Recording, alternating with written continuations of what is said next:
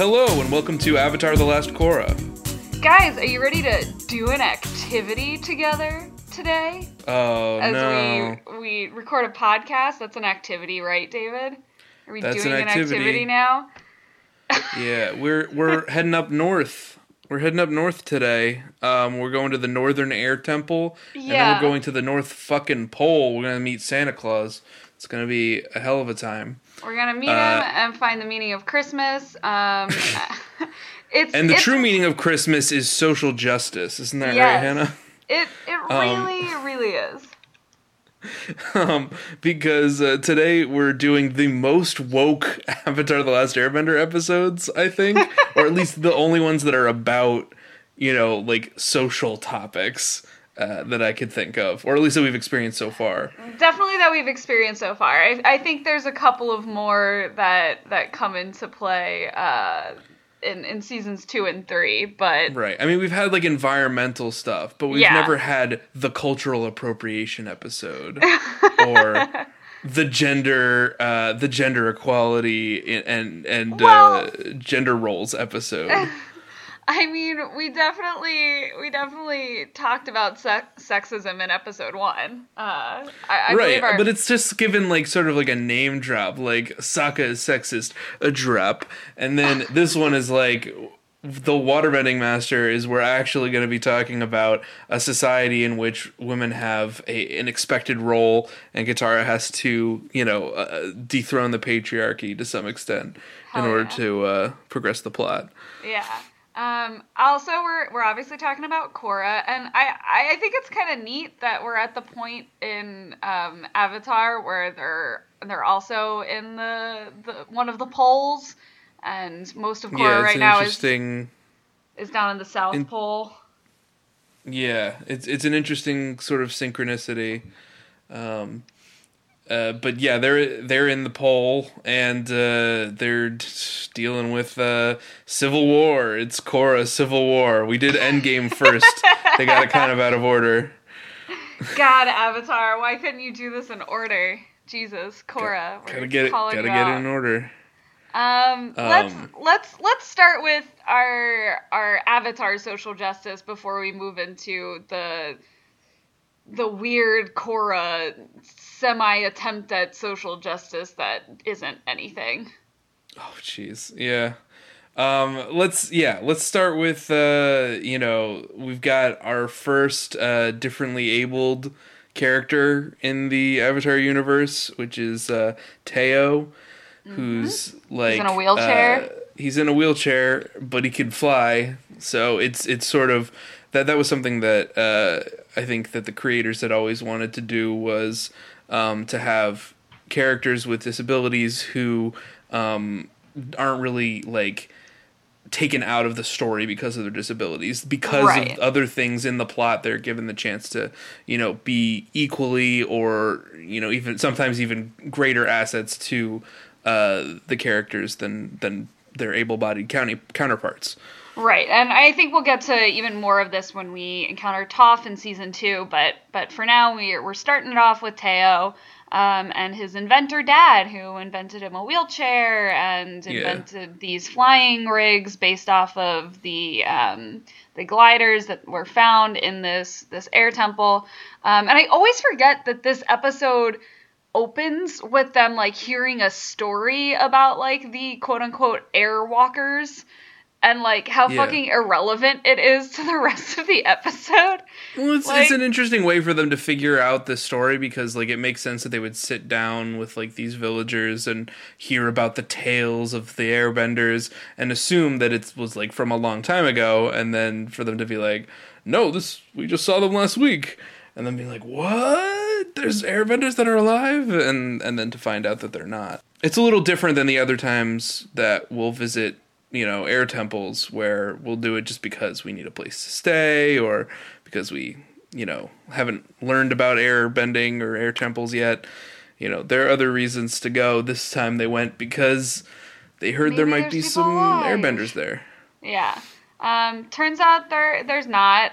But on the way there we get sort of like there's a lot of like yin and yang sort of going on in this episode, where there's a lot of like pessimism versus optimism, culture versus science, history versus modernity. You know, like there's a lot of dualities being explored in this episode. I don't think that it really gets to the heart of those no, at all. It doesn't. It doesn't really dig into any of them, but it brings a lot of them up. Yeah, I think it's interesting that because they're in this situation where they have to kind of wrap things up neatly within a half hour, and they also have to have a big action climax to the episode, this one feels super rushed. Did you get that feeling? Yeah, a little bit. I felt like the pacing was way off in this episode. Like, it was just, like, all of a sudden, like, we just keep finding out new things about this, like, tinkerer guy, that it turns out he's a secret Nazi, and that he, you know, then we get, like, the backstory of the war happening, and then there's a giant battle, and it's over in, like, 10 seconds. And then these like big tanks come out, and he's like, I think they have something to do with water, and like Qatar's like, I got this shit, and then fucking kicks the tanks in half because they have something to do with water. It's some pretty sick water bending though. Yeah, but I just feel like the pacing, it just goes so quickly once it gets started. But we also have like long periods of time where we're just discussing like how angry Aang is at all the happenings. Yeah. So they arrive at this air temple, and this is the first time Aang brings up this idea of like an airbending spirit, like whether you have it or not. It's also the last time, basically. No, it's really just for the purposes of this episode. Well, yeah, in this episode, but within the episode, it's brought up. I know. I'm just saying, like, it's a construct because what an airbending spirit means in the context of this episode is, are you allowed to use my culture? You know, sure. Do you respect the ideals of airbending enough to borrow aspects of my culture that you don't have any ownership of? Right. So at first he's like, yeah, there's people gliding, but they're not airbenders. They don't have the spirit, quote unquote. And then there's like a shonen air battle for respect, with Teo. And Aang's like, all right, you do have the spirit of an airbender. So you're allowed to dress up like me for Halloween, or use a glider. You know, right, or redecorate this temple to be more modern. Yeah, it's really weird because like the whole thing is that his dad, who's this mechanist, they were, you know, war refugees, and they came across this abandoned place, and you know, he's in quote unquote improving it to make it more livable for the people who are there who don't have airbending powers. And I believe there's like, I don't know, there's a really interesting back and forth that happens when Aang and he first meet, where the mechanist is like, I'm improving on what was already here, and or isn't that what nature does, improve on what's already there? And Aang says, nature knows when to stop. And he goes, progress has a way. That doesn't make any sense. It doesn't. And then he just goes, progress has a way of getting away from us, which is really just feels like an apology for his, like, Nazism that we find out later about. Yeah, it's more like he is forced to do this progress because otherwise he's at threat of death from the Fire Nation. Right. Rather than, like, technology itself forcing the progress of, you know, changing these temples and destroying these ancient artifacts. I mean, when it gets down to it, I mean, like, this is very similar to, like, real situations that happen, and the fact that, like, the episode so brazenly, like, sides with the mechanist being like, well, as long as you try to be respectful, you can continue living here on stolen land, on, you know, where a genocide previously happened. Yeah. Like, the fact that it comes down so heavily, like, Aang's like, I forgive you, you can live here, and I'm glad that you're living here, because you're like a hermit crab. Right. A hermit crab living in a Native American burial ground. Right. Right. Like, watch out for ghosts. Watch out for airbender ghosts. Yeah, and like they try to do this like weird thing at the end where like they have these little hermit crabs, and it's basically like, oh, he finds a new home in a shell that was already there, and but it's him that makes it a living thing. And they're trying to be like, oh, it's okay that you're here because the creatures are descendants, and like it was an empty shell, and we're bringing life to it, and blah blah blah. And I just don't know if it really is a compelling enough argument. If it scans. Yeah. I just think, like, basically considering the idea that this is clearly not a place where people have to live, and they don't have to necessarily live in this way. Like, the fact that they're building, like, a bathhouse. Right.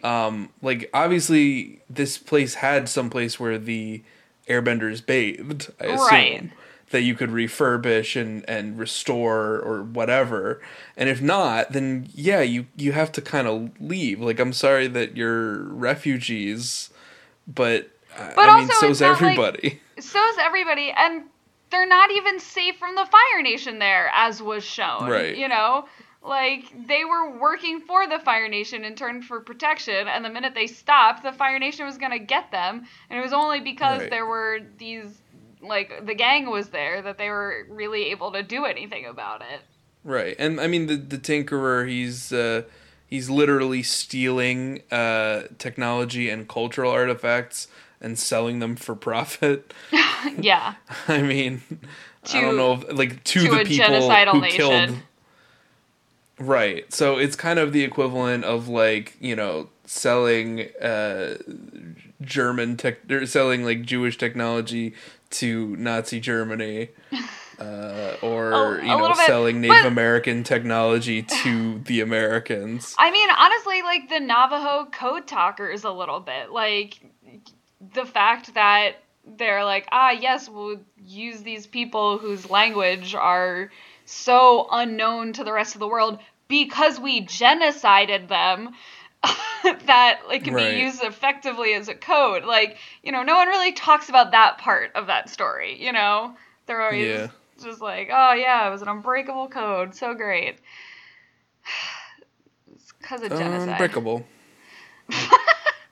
Yeah, so, and I think this is also, aside from that, this is the episode where we get a lot of Sokka, doing inventing. Oh yeah, Sokka the inventor. Things. I don't really get why this is a part of his character, but I guess it is maintained from this point onward.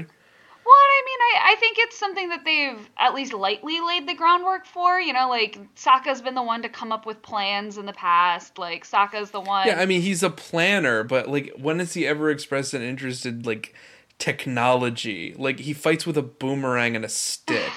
Like, I don't know. It seems like kind of a stretch for him at this point.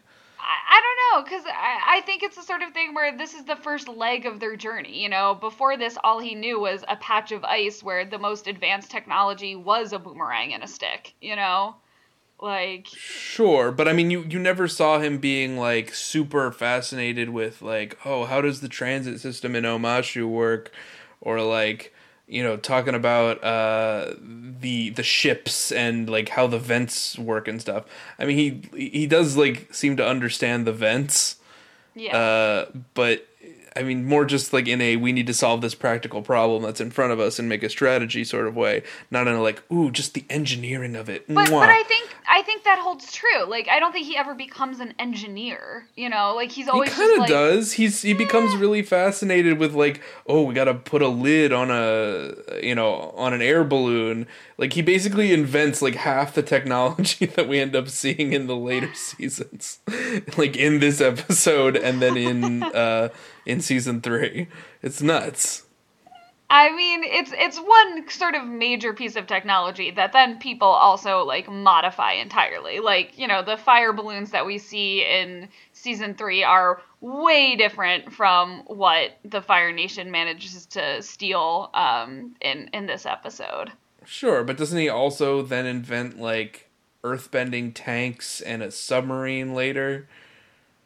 Did he invent them? I guess it all happens off The joke is that he screen. draws like pictures of them, and then the Tinkerer invents them. Yeah, I mean, I think that's fine. That tracks. That's fine. His big ideas. I don't know. It's just the point being, like, this is kind of out of nowhere for him, and it's not super interesting or integral to the plot, and if you took it out, you might not have to rush through this shit so fast. I mean, I guess. But I don't know. I like it. It gives Sokka something to do for the episode, and I think I think it tracks. Sure. Based on what we've seen and what we'll continue to see. All right. Anything else for this one? I think it's weird how little rascalsy this battle is.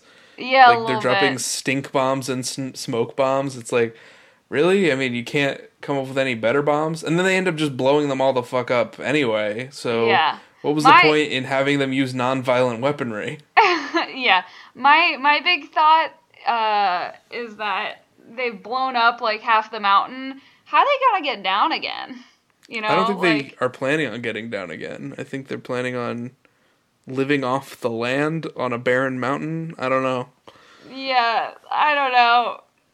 Like they can fly down, they can glide down, but I don't know how they'll get back up again. I mean, I guess you could build an elevator thing. It wouldn't be too. Or a hot air balloon, I suppose. Or a hot air balloon, yeah. I just like the ending of the episode where this is like some foreshadowing that doesn't come back for a whole season, or season and a half really, and that's that like the firebenders get a hold of the hot air balloon and they're like, aha! Today's loss is the gateway to many future victories. Right. So this is like a major plot point that happens in the episode where we're, talking about stink bombs and hermit crabs. Yeah. I also want to talk once more just about, like, cartoon violence, and, like, they blow up an entire mountain, and then, like, also Aang does this crazy avalanche, and, like, some people died, like, I don't know. Yeah, like, but they attacked first. I mean, this is self-defense. No, I think that's fine, but I think especially considering events that happen later in this season in Avatar and Aang's concern about killing people, some people died, That's all I'm going to say. I mean, Aang's thing is always just like any preventable death is good. I mean, like, if you can prevent the death. Like, he's not about, like, literally no one can ever die and I have to save everyone's life. I mean, it is a war. He understands that, and he's fighting to protect these people, and he's knocking these people off a mountain. It was their decision to climb that mountain and shit. I mean, like, there was nothing really he could do to save all of them. I know. I don't. They do their best. They're dropping stink bombs. They do their best. That was my last thought for this one. The cultural appropriation Avatar episode. Oh yeah, I had one more thing, which is there was like this consistent animation error where the idea for the inventor guy was that he has like a ring around his eye that's like a scar from when the thing blew up, and he was like looking through an eyeglass or something. Oh. Or had a monocle in or something, and then it blew up in his face, and so he was supposed to have like a round scar around his eye, but the animators thought it was like a monocle, so it keeps falling off his face. But it's still colored like it's a scar, so that was weird. I always just thought it was like a weird monocle. No, I didn't realize it was you can't have a flesh-colored monocle. That's gross. I mean, it's kind of red. It's not. I wouldn't call it flesh. Yeah, well, it wasn't supposed to be a monocle. All right. That was an animation error. Gotcha, Avatar. All right. Well, Waterbending Master. Episode 18. We're in the North Pole, which is like ice Venice. It's like. It's different from Omashu a little bit, but like still kind of following that consistent pattern of Avatar, where it's like a bending-based society, and you just kind of like you kind of figure things out from what they're able to bend. So in Right. here, instead of the like Earth roller coaster ride thing to send mail everywhere, they have these like Venice style canals everywhere. Yeah. It's pretty cool, and like, you know, the introduction to the city is pretty impressive. Like, they have these big gates, and similar to Omashu, you know, like, you have to have a ton of waterbenders sort of open and close these gates and sort of like fill these like locks. And it I don't know, it's cool. It's pretty. It's clearly much more built up than the South Pole. Like, Katara and Sokka both sort of feel like they're both a little bit like, wow, this is really, really different. You know, like, there are chiefs and princesses here, and Right. back at home, I'm the prince of a snow pile, you know? Yeah. He's a dirty peasant. Dirty peasant. So this is the one about feminism, but it's also the one where Sokka gets a crush.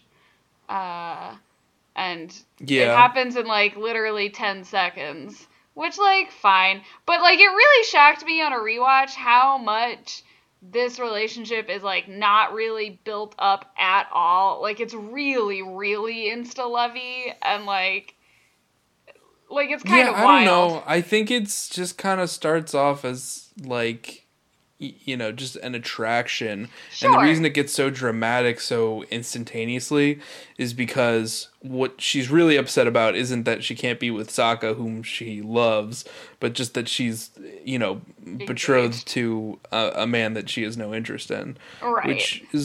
Which is plenty interesting for me. You know, I don't need them to be, like, true Romeo and Juliet, like, insta-love lovers. It's just, like, you know, But Sokka's... the drama of it feels to that level. Like, I agree that I like this, like, oh, I'm betrothed to someone else. And I think it gets handled much better in the finale episodes than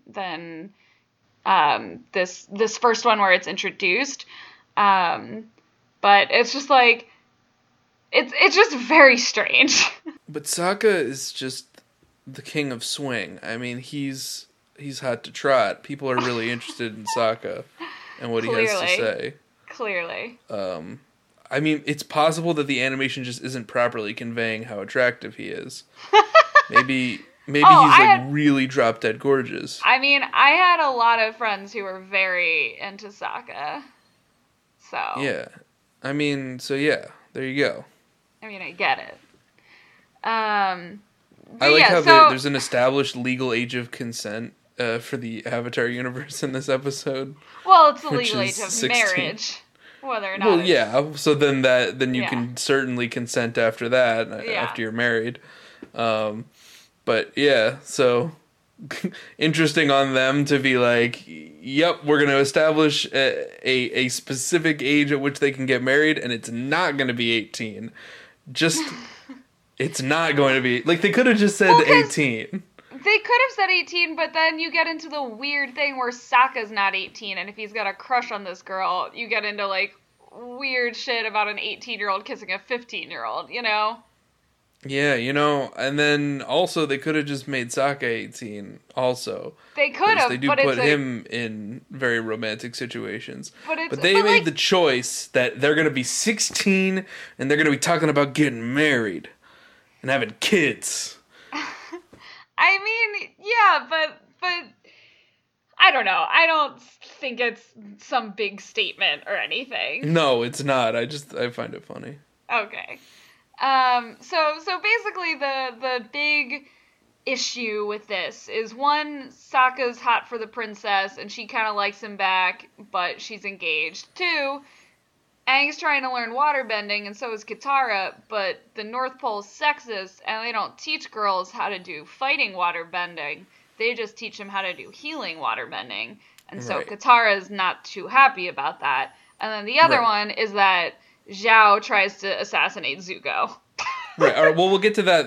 We'll get to the C plot in like a bit. Yeah. I kind of want to just talk about the juxtaposition. What do you think about the juxtaposition of, like, talking about arranged marriages right next to the one about, like, women stay in the healing hut, you can't fight. Are those two things related in your eye, or are they just completely separate? I mean, I think they certainly can be related. It depends on how arranged marriages work, and in this one, it really does seem like Yue doesn't have a lot of say in the matter, and especially Sure. later in the finale, like, she talks a lot about that she has to do it because she has to do her duty and serve her people. But here I don't know how that works when she's the princess, like.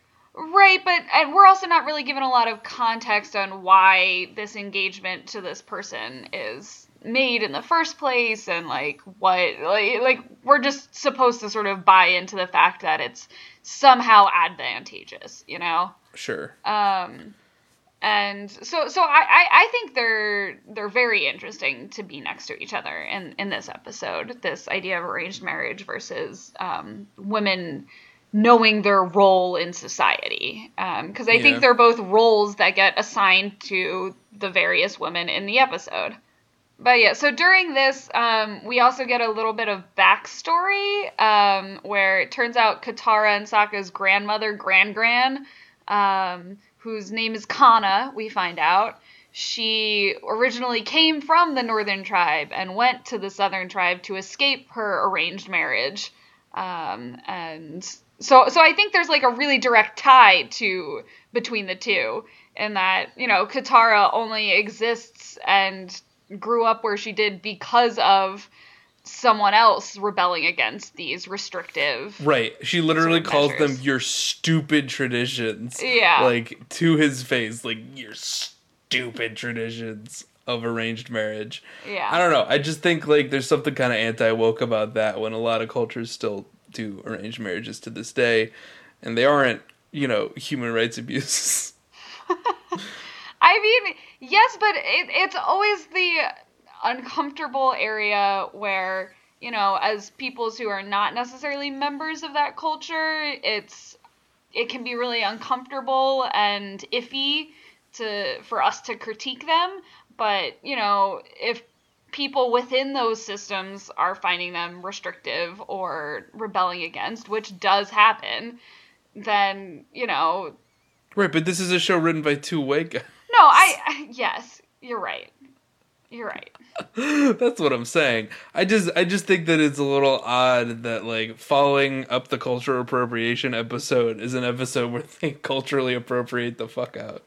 I guess they're kind of covering their tracks because the whole show of Avatar is a little bit culturally appropriative. Yeah, the whole show is, but yeah, it's it's really nice of them to get themselves off the hook for, for example, inhabiting a culture and modernizing it, adding magic and, more action kung fu and a bunch of slapstick to make it marketable and then selling it to make money off of it. But they did it respectfully. Yeah. Right. Yeah. They've got the Asian spirit. Yeah, it's nice of them to get themselves off the hook for that. But let's talk about Katara, because this is the biggest Katara episode of the season, I would say. Yeah, for sure. So she shows up to waterbending practice with Aang, and the master's like, "No, sorry, lol, not teaching you GTFO." And Aang's ready to sort of like walk out with her in protest, but Katara's like, "No, you do need to learn this shit. Like, it sucks, but you do need to learn this." And then later they get the bright idea, "Oh, Aang, you can just teach me what you learn at night." And then, plot convenience, the master Pakku catches them training together and is like, "Well, it's not plot convenience. I mean, that's the opposite of it's like a plot twist, I guess. But it's it's a plot twist, but it's like there's no reason why he should necessarily find them, but he just does. He's out for a stroll. Yeah, I think it's for pacing's sake. I will absolutely accept that that's how he finds out. Yeah, no, it's fine. Like it's smushed in there, but we don't need to dwell on it or drag it out. So sure, yeah, I'd agree. And then, they go before the chief, and the chief is kind of like, well, I don't know what you want me to do about it. Like, I can't force him to teach you. And part of me is kind of like, well, you're the chief. Like, couldn't you? You know? Like, But he doesn't want to because that? he also believes in his own cultural whatevers. Norms, yeah. Yeah. And so basically he's like, well, maybe if you apologize, he'll take Aang back as a student.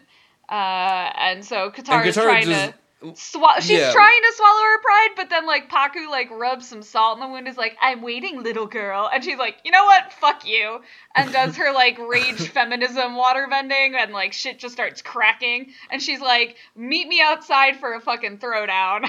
Cash me outside, how about that? Yeah. Like, I just think it's funny because it's not only that she doesn't apologize, you know, and just like, it's not like she quietly says like, I will never apologize for, you know, for opposing these incorrect traditions. She just escalates it like so far. Like she is ready to take down the patriarchy by herself with no help from others. And I'm so about it. It's so great, and it's like the hypest fight afterwards. Like, it's, you know, really like, hype. I think it's a lot of like little things that make it good. But like, what do you like about the fight? Well, I just love the fact that, like, you know, like, she's out there waiting for him, and he like, exits the building, and, like, isn't gonna fight her, and then she just starts, like, water whips him in the back of the head, and he's like, alright, fine, and then I just love that, like, for everything he throws at her, like, she's always got a response, like, she loses, but, like, damn, she puts up a good fight. She just keeps getting knocked down, but she keeps getting back up. You know, it's like the nevertheless she persisted meme. It's the best scene in Captain Marvel. The one where you get the montage of her standing back up a million times. Like, fuck yeah. That's some empowering shit. I don't know. Is that the best scene in Captain Marvel? Well, never mind. We don't want to talk about Captain Marvel. We will talk about Captain Marvel. It's another topic. Yeah, but like she's never like has the upper hand on him, but he does have to like reassess at times. And, right, like, and they literally he does pull out all the stops, which is kind of like whoa, what, like you're like taking a bunch of spikes and flinging them into the air. Like you have to try this hard to stop someone who has no formal training. Right, like damn, and I think it's you know, I could see someone being like, well, when did Katara get this good at waterbending? Like, she could barely do a water over the course of the whole season. Right, exactly. Like, I think, and especially in the last episode where she's, like, fucking waterbending wheels off of tanks, you know? It's not like this is coming out of nowhere. It's, like, she's been really... Each episode, I think, has upped the ante on Katara's waterbending. Yeah, I don't think we've, like, tracked it, like, so specifically, but at a certain point, it stopped being a question of, like, can Katara do this move, and just became a question of, like, what's the coolest move what does she need to do to beat this guy? Right. So they have the ship, and during the fight, he even says, you know what, like, you're not too bad, like, this is pretty impressive, and she's like, but you're still not gonna teach me, are you? And he's like, nope, and then they keep fighting. And it's just, like, it's so spiteful, you know? Like, at that point, it stops becoming a question of, like, tradition or having to prove yourself. It's just, like, pure spite. About respect. Well, yeah, it's about, like, trying to gain the other person's respect, but also not really valuing their respect. So I guess that does sort of manifest as spite. But I don't think he's trying to gain her respect. You know, like, he sort of respects... He's demanding her respect, that because he feels that he's entitled to respect because of his age and his, you know, his role as, like, a master in this society. Right. And I don't know, I'm still always kind of confused about the resolution to this, and, like... the fact, like, why he totally agrees to teach her, because during the course of the fight, Katara's necklace gets knocked off, and turns out the betrothal that Katara's grandmother was escaping was, like, to this guy, to Master Pakku. Yeah, well, I mean, I think it's pretty obvious, is that Master Pakku is an incel. Right? Like, he had his one true love... He has one true love who abandoned him because he was a sexist jerk, and then he, like, suddenly, like, realizes that this shit is coming back to bite him in the ass, and he's like, "Oh my god, I never had sex my whole life because I'm a sexist jerk." And then that realization caused him to think like, well, maybe if I just virtue signal a little bit, then maybe I'll get Oh my laid at some God. point. Oh my god. He's an Yep. incel. You've nailed it. Avatar hot take. Master Paku's an incel. Yeah. But yeah, and it's weird because like while he's having his whole speech about like, oh, I loved her, and Katara's like, but she didn't love you, so she ran away. Like Yue, the princess, starts crying and runs away as Yeah. well. And Aang sort of looks at Sokka and smiles knowingly and is like, go get her. And it's like, Go to oh, her. okay. In a time of need. Like this, like that's what I'm saying. Like, at what point did this relationship become like a go get her, buddy? You know, like she's emotionally vulnerable and ready to fall into your arms. Like, what are you talking about? She expressed interest in him. She wanted to go do an activity. I mean, yeah. She just didn't like getting the carved sharkfish bear because she thought it was like a betrothal thing. Yeah, so that's what we also find out is that the necklace that Katara's been wearing, and we see that Yue later has one as well, is actually a betrothal necklace where the boy carves it and gives it to the person he would like to be betrothed to. And so that's where we are. It ends with Paku training both Katara and Aang. Sokka finds out Yue's engaged, but like they still clearly have feelings for each other. And oh yeah, we didn't even talk about Zuko getting bombed to hell on his ship. We're about to talk about that. Let's talk about the Zuko, because this is all set up for the finale for Zuko. Yeah. Is that Zhao figures out that Zuko was the blue spirit. And rather than having him arrested for treason, is like, I'm going to hire pirates to blow him up. You know, the old pirates from before. Yeah, I don't know why we're bringing back the pirates. I don't know how they got this far north. I don't know how they got this far north, but I think it was Zhao's attempt to cover up the motive, you know, because later... Right, I mean, like, that makes sense, but how would he even know about these pirates? Like, I mean, he's an army general. You would think he'd be able to dig up some intel. I don't know. I think it's just they didn't want to design more characters. Like, they're like, bring the pirates back, I guess. Yeah. That being said, like the explosion, because the way that the pirates are going to assassinate a firebender Zuko is in the most subtle way possible, with like 10 tons of TNT loaded onto the boat. Yeah. But it's like a super badass scene where we like cut to like different angles of the explosion. It's very Michael Bay, very John Woo. Very exciting. It is. And like they build up the suspense pretty decently too, with like Zuko walking around this abandoned ship, and then he sees the parrot, and he's like, "Holy shit, this place is gonna explode!" And then it does. And Iroh's out taking a walk. Oh, also, we missed the best song. We didn't talk about best song 4 seasons. Best song. It's the best song. Yeah. I do think that's interesting that they just sort of take a second, like, it's just we're cutting to Zuko's ship for the first time in the episode. And the establishing shot is just listening to Iroh, who, you know, like, Mako, his voice actor, is not famous for singing. But just to have, like, an old guy singing a folk song that they made up, I think that's pretty cool. And it's pretty cool, and, you know, there's great tension when sort of, like, the string on the instrument, like, snaps when the bad guys appear. You know, like, there's some good sound mixing going on there, and then just, like...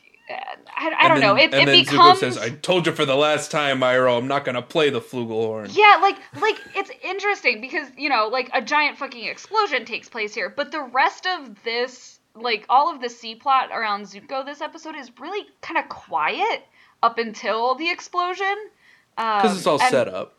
well, it's all set up, but it's a nice, I think, pacing break from the rest of the episode, which is really jam-packed, because you have this really dramatic and complicated stuff going on in the Water Tribe.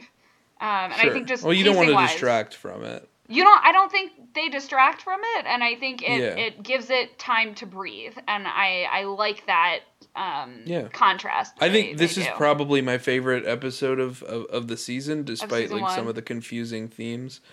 I think the Waterbending Masters is really solid, and it just has a lot of interesting stuff going on for everybody. For sure, absolutely. So Zuko supposedly dies, but it turns out at the very end of the episode that he doesn't, and he's snuck aboard Zhao's ship, headed north to invade the Water Tribe. And it Iroh, won't be the last time. It won't be undercover. Yeah. But Iroh publicly joins Zhao's ship as an assistant general or something. Yeah, I thought that was interesting, that even though Zhao doesn't really trust Iroh, he respects him enough. Yeah. It kind of shows the, like, the honor in their society and how much respect they have for elders and their experience. Even if, he considers Iroh a failure.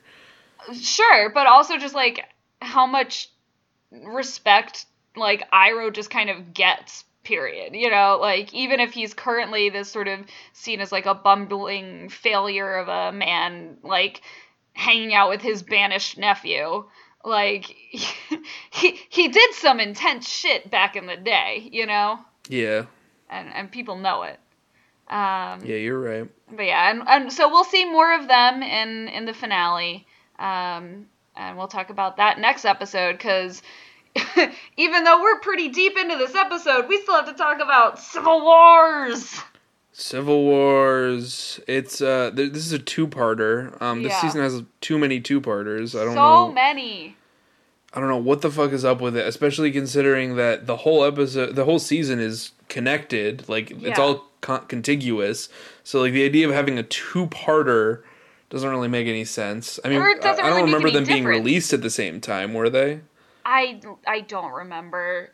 We could look it up. Nope, they were aired a week apart. So wow. I don't know what the fuck they're doing. That's really weird. Yeah, same thing. Well, but the other two-parter that comes later, they were aired at the same time. But, like, this one, I just don't know why it needs to be a two-parter. They just had to come up with a second episode title. Is all. But, like, whatever. Honestly, half of these episode titles are, like, bad. Well, they're all pretty bad. But, I mean, you can't judge an episode based on its cover. No, you can't. But most of these episodes are also bad. That they're bad. Yeah. Oh, God. I mean, let's just talk about, like, what we were talking about last episode. We were talking about potential. Well, I was. Because I felt like it was a really strong thematic opening. We've got a lot of themes that we're juggling. And then this episode drops all of that and goes for, instead, an Iraq war allegory that doesn't work. Is it Iraq war? I feel like it has to be. Like, what else could it possibly be? It's a religious fundamentalist who takes over a racially distinct but ethnically distinct but culturally connected population, and then Korra tries to go and get the president involved.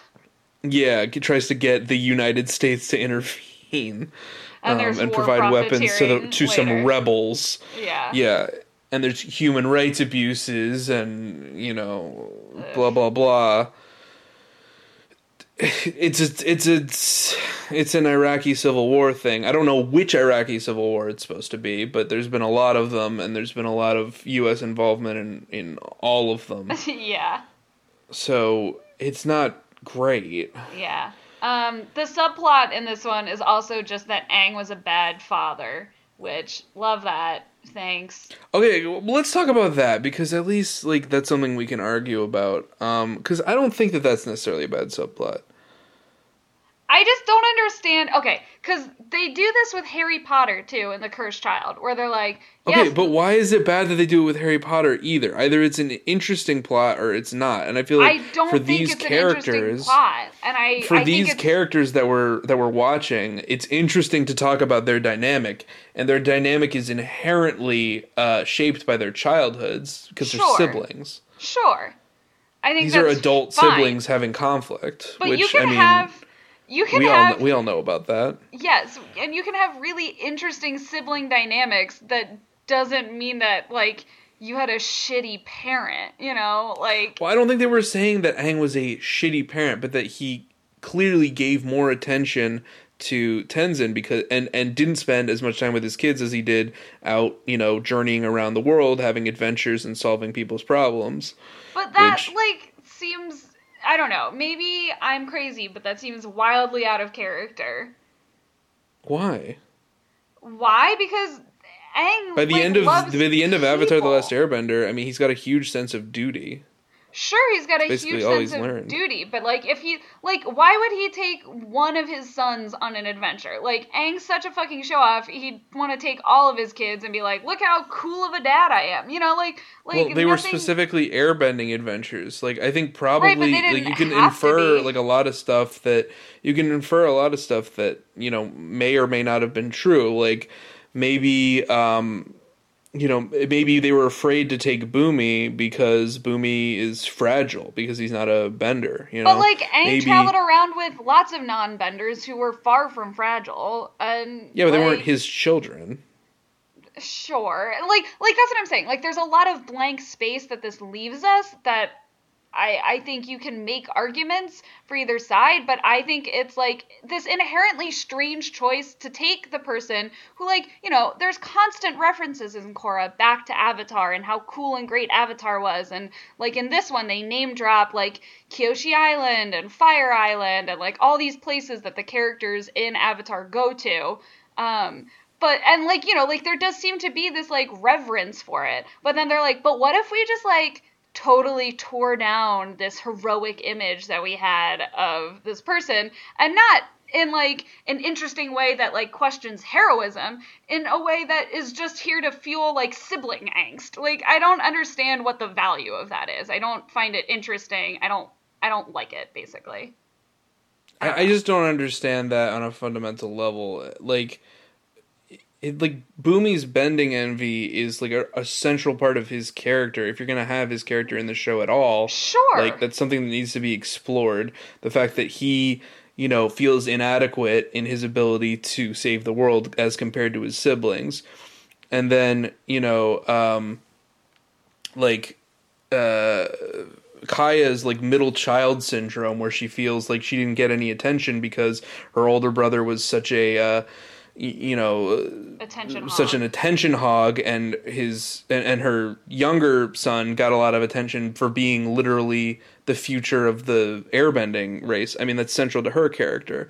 Sure. And then, But I think you can have all of that without Aang playing favorites. well, I wanted to finish up and talk about Tenzin's centrality to his character, where if we're talking about him as a parent, it's important that we understand how he was raised, because that's like a cyclical thing. So if we're going to talk about his kids, we need to talk about Aang as a father. So like all these things are important. So and if it's going to be like a driver of conflict, you have to talk about like where Aang came up short as a parent rather than where he was an amazing parent. Like, don't you?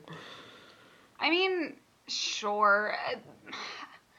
I don't know. Like, no parents are perfect, and like Sure. everyone fucks their kids up. Of Like, I course. don't think it's saying like you have to now hate Aang as a person. It's just like their relationship was complicated. I don't know. I think you could. I don't think it necessitates Aang playing favorites. And I think that's the part of it that I take the most issue with.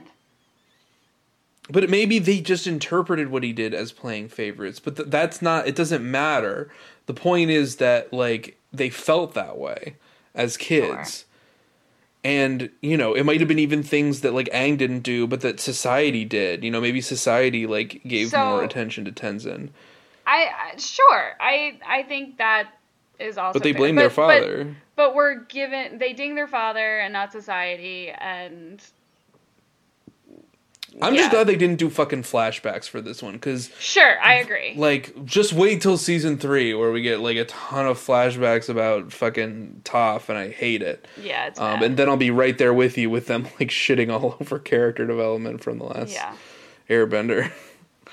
Oh, God. But for now, I feel like the fact that it's through the lens of, like, what these characters are feeling makes it less sort of sacrilegious. It's more just about them. And I think their dynamic is interesting and worth developing. I think it's possible. I find it kind of boring, personally. I'm not particularly engaged I can see with that. it. I mean, I'll tell you one thing. Like, the Airbender kid scene with, with Milo and Jinora is excruciating. Yeah. It drags. Yeah. Like, I don't know what the fuck they're doing. It's like they're lying to each other, and then, like, all other adults are piggybacking off of the lies, and then Pema is, like, yelling at them, and then they're, like, apologizing, but, like, not saying where Ikki is. It just keeps going on. It does.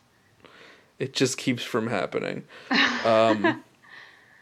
This one's an interesting one on the relationship front in general, because, we get more and more of the horrible, played for laughs, abusive relationship between Eska and Bolin.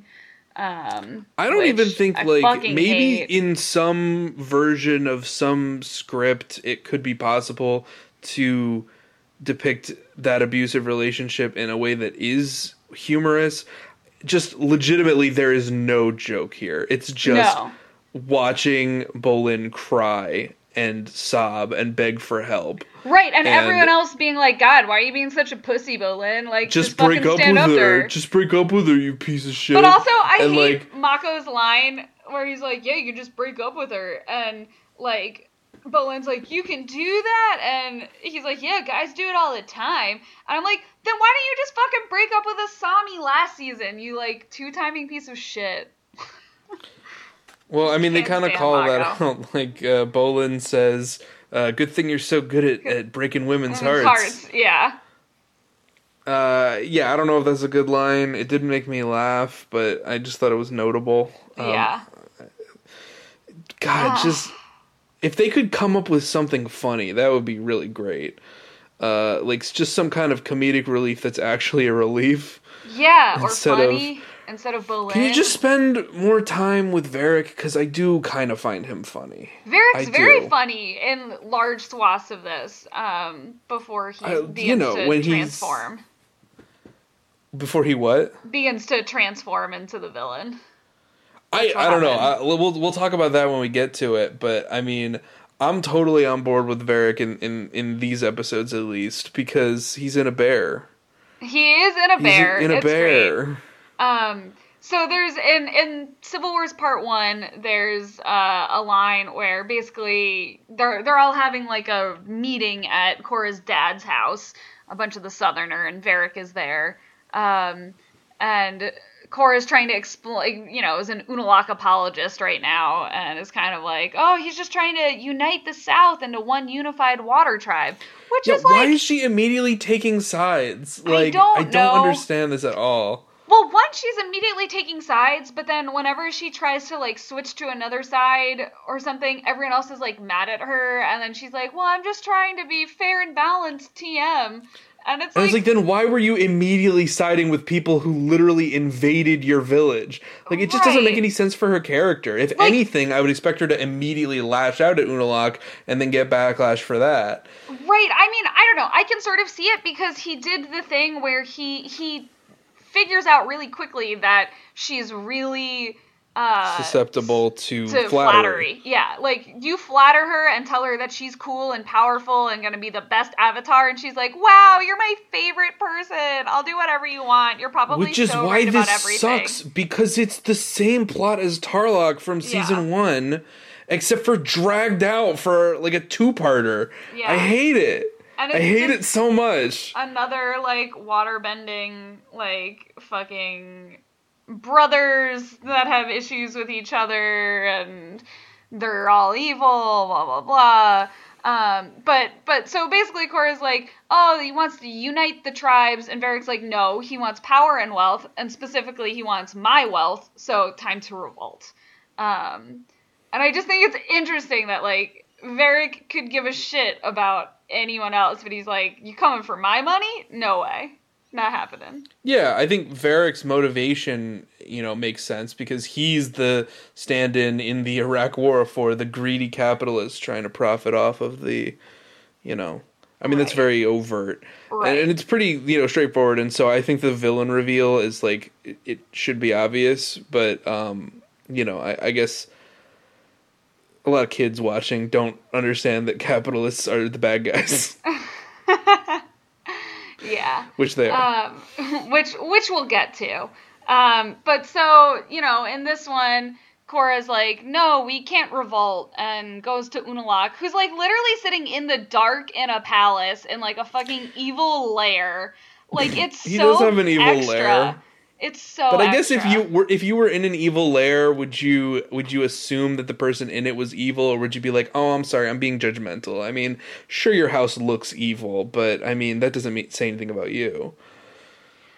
I mean, yeah, but like if I came across someone sitting in the dark, like at that point, Listen, I'm gonna don't be be like, racist are you okay? against lighting. Don't be racist against people who sit in bad lighting. I just can't do it. I don't get it. It's not for me. He does look really evil, though.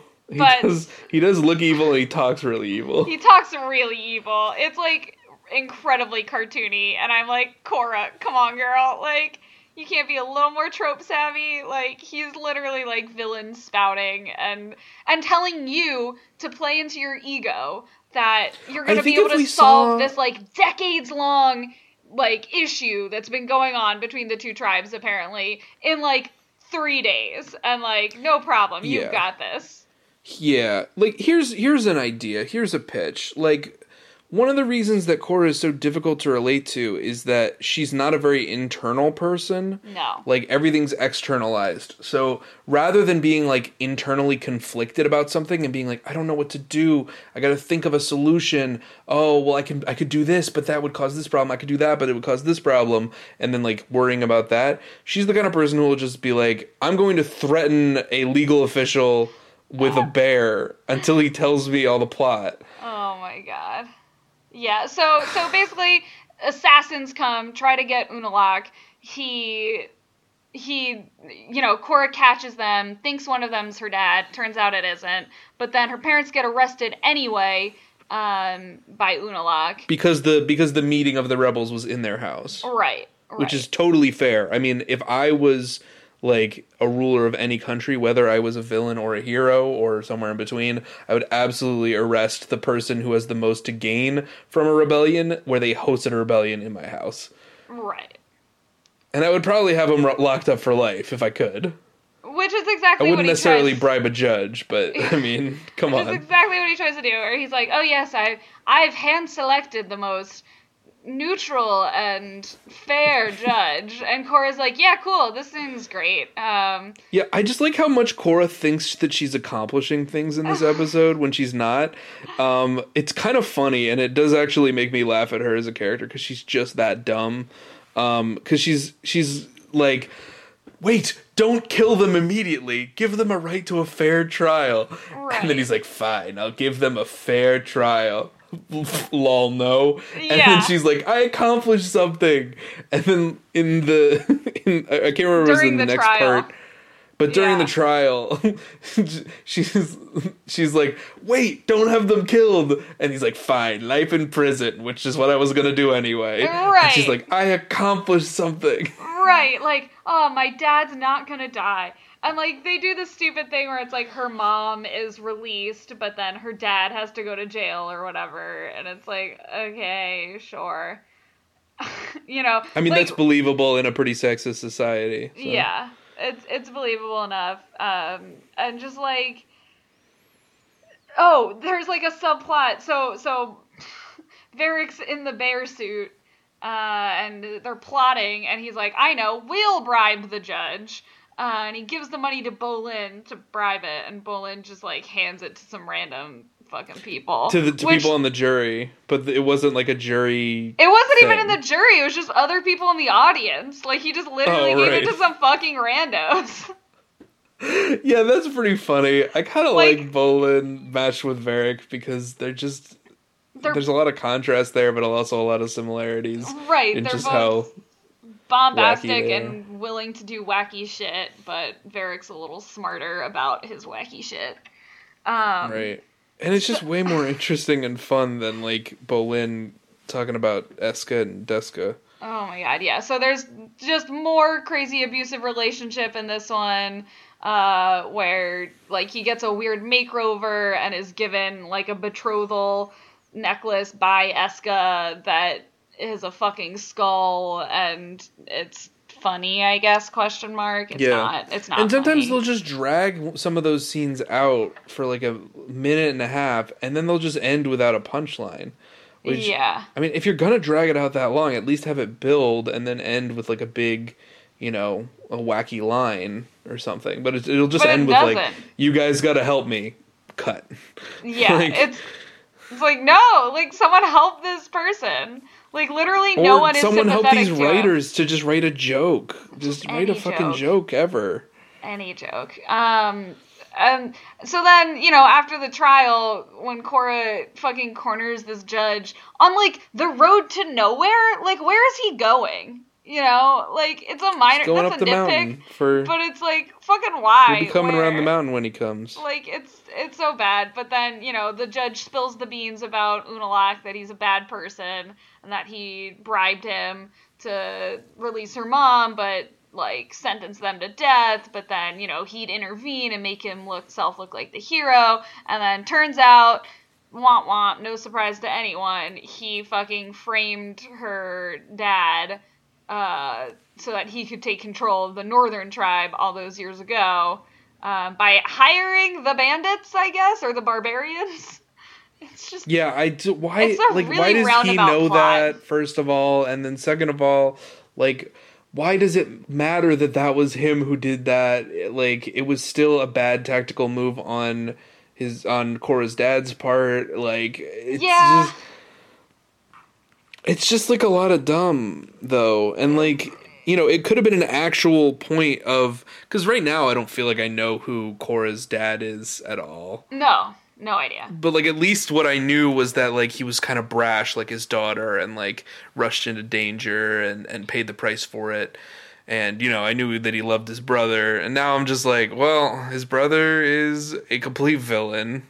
So his love for his brother is not going to really play a role because he's just pure evil. Right. And he didn't make a mistake. And, like, he was tricked by Loki. Right. Into making a mistake.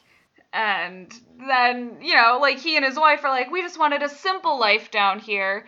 But, here he is hosting rebellion, like, rebels and just, I don't know, fucking shit up. Yeah, I don't really get him.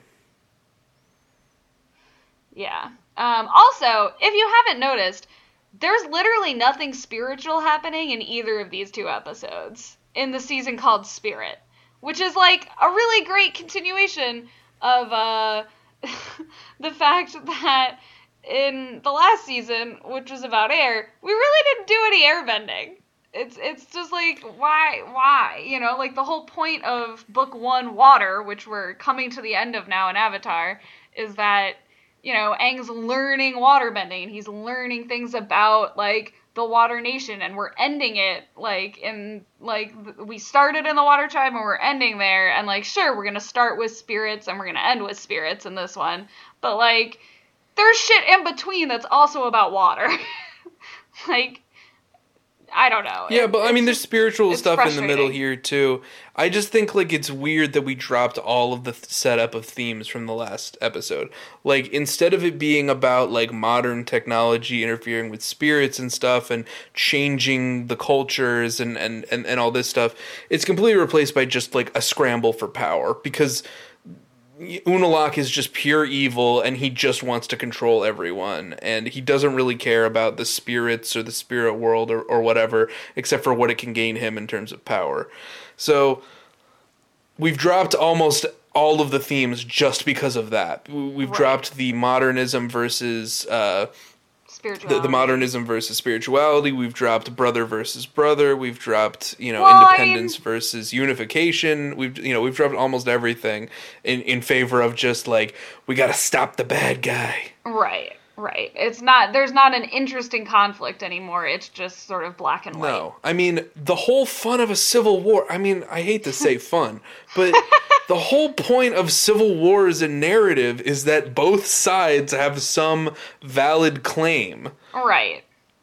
Like, am I stupid here? Like, no, when I watched exactly Captain America Civil War, the point was that Iron Man had a point and Captain America had a point. Now, I think Captain America was a goddamn idiot in Captain America Civil War, but other people watched the same movie and thought that he was the smart one and Tony was the idiot. So, like, that's what you're supposed to get from a Civil War narrative. Right. That's not what you get here. Like, if anyone is watching this going, I don't know, maybe Unalaq's got a point, like, you're on fucking drugs. Like, what are you talking about?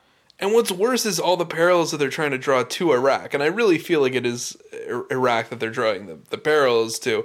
Where now they're saying, like, very specifically that there is a clear and definite villain scrambling for power in Iraq, rather than a complex socioeconomic and diplomatic clusterfuck caused by USSR and US fucking around in the region for decades.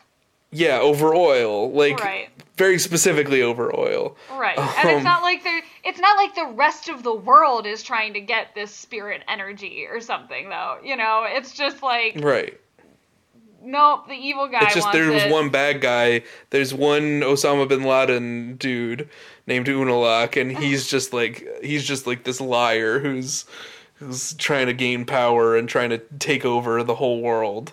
Yeah. It's messy. Maybe they were trying to get back to something simpler because they tried to do kind of like a complex villain for the last season, but that didn't really work either. No. Maybe they just can't do anything more complicated than Hitler. Which, like, that's fine. Like, let's fucking take out Hitler. I think that's okay. But you just have to recognize that and not try to dress it up as other things. You know? As Syria or Iraq or something. Yeah. So the two-parter ends with Korra, Varrick, and the rest of the gang escaping on one of Varrick's ship while Varrick and Julie are still in the platypus bear suit that poops money at one point as a distraction. Which, again, some actual humor. I mean, I'll laugh at a line where a random bystander shouts that platypus bear is pooping money. I'll do it. I'll laugh. I'm not above it. And then they get out in this, like, crazy, stupid action sequence that somehow Korra's like, I need to be on a plane to waterbend these boats out of the way. But it's like, I don't get it either. Do you? Like, sure, okay. Like, it was clearly just, like, an action set piece, you know? Like, there's no actual they're trying to run the blockade, like we talked about a few episodes ago. But, like, it's not nearly as interesting a blockade. They're not in nearly as interesting a vehicle. It's not a flying bison. No. You know, there's not these, like, complex, like, interplay between the people that they're running the blockade for and the people chasing them and the people... No, it's just... Gotta waterbend these fuckers out of the way so we can go. Right, and which they do, and it's fine. And there's one more joke where Eska is chasing after Bolin even after they get out of there. But they're headed back to Republic City to try to, like... Just when we thought we were out, they pulled us back in. We're fucking back. They're trying to get the president on their side. But, like... Because we left a bunch of characters behind in Republic City. We forgot to bring them with us.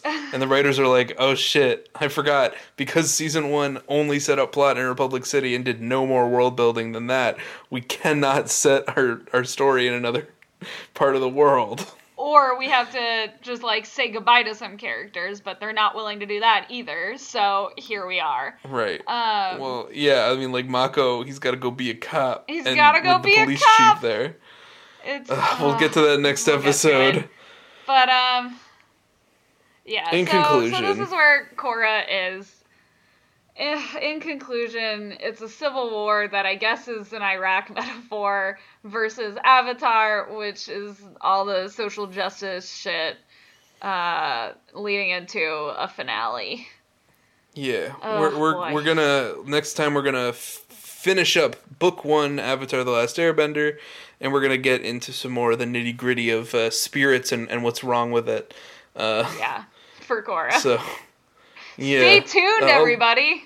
So, if you have any thoughts on what we've talked about, let us know at Talking Tropes on Twitter. You can support us on Patreon, also at Talking Tropes. And we'll see you around. See you around town.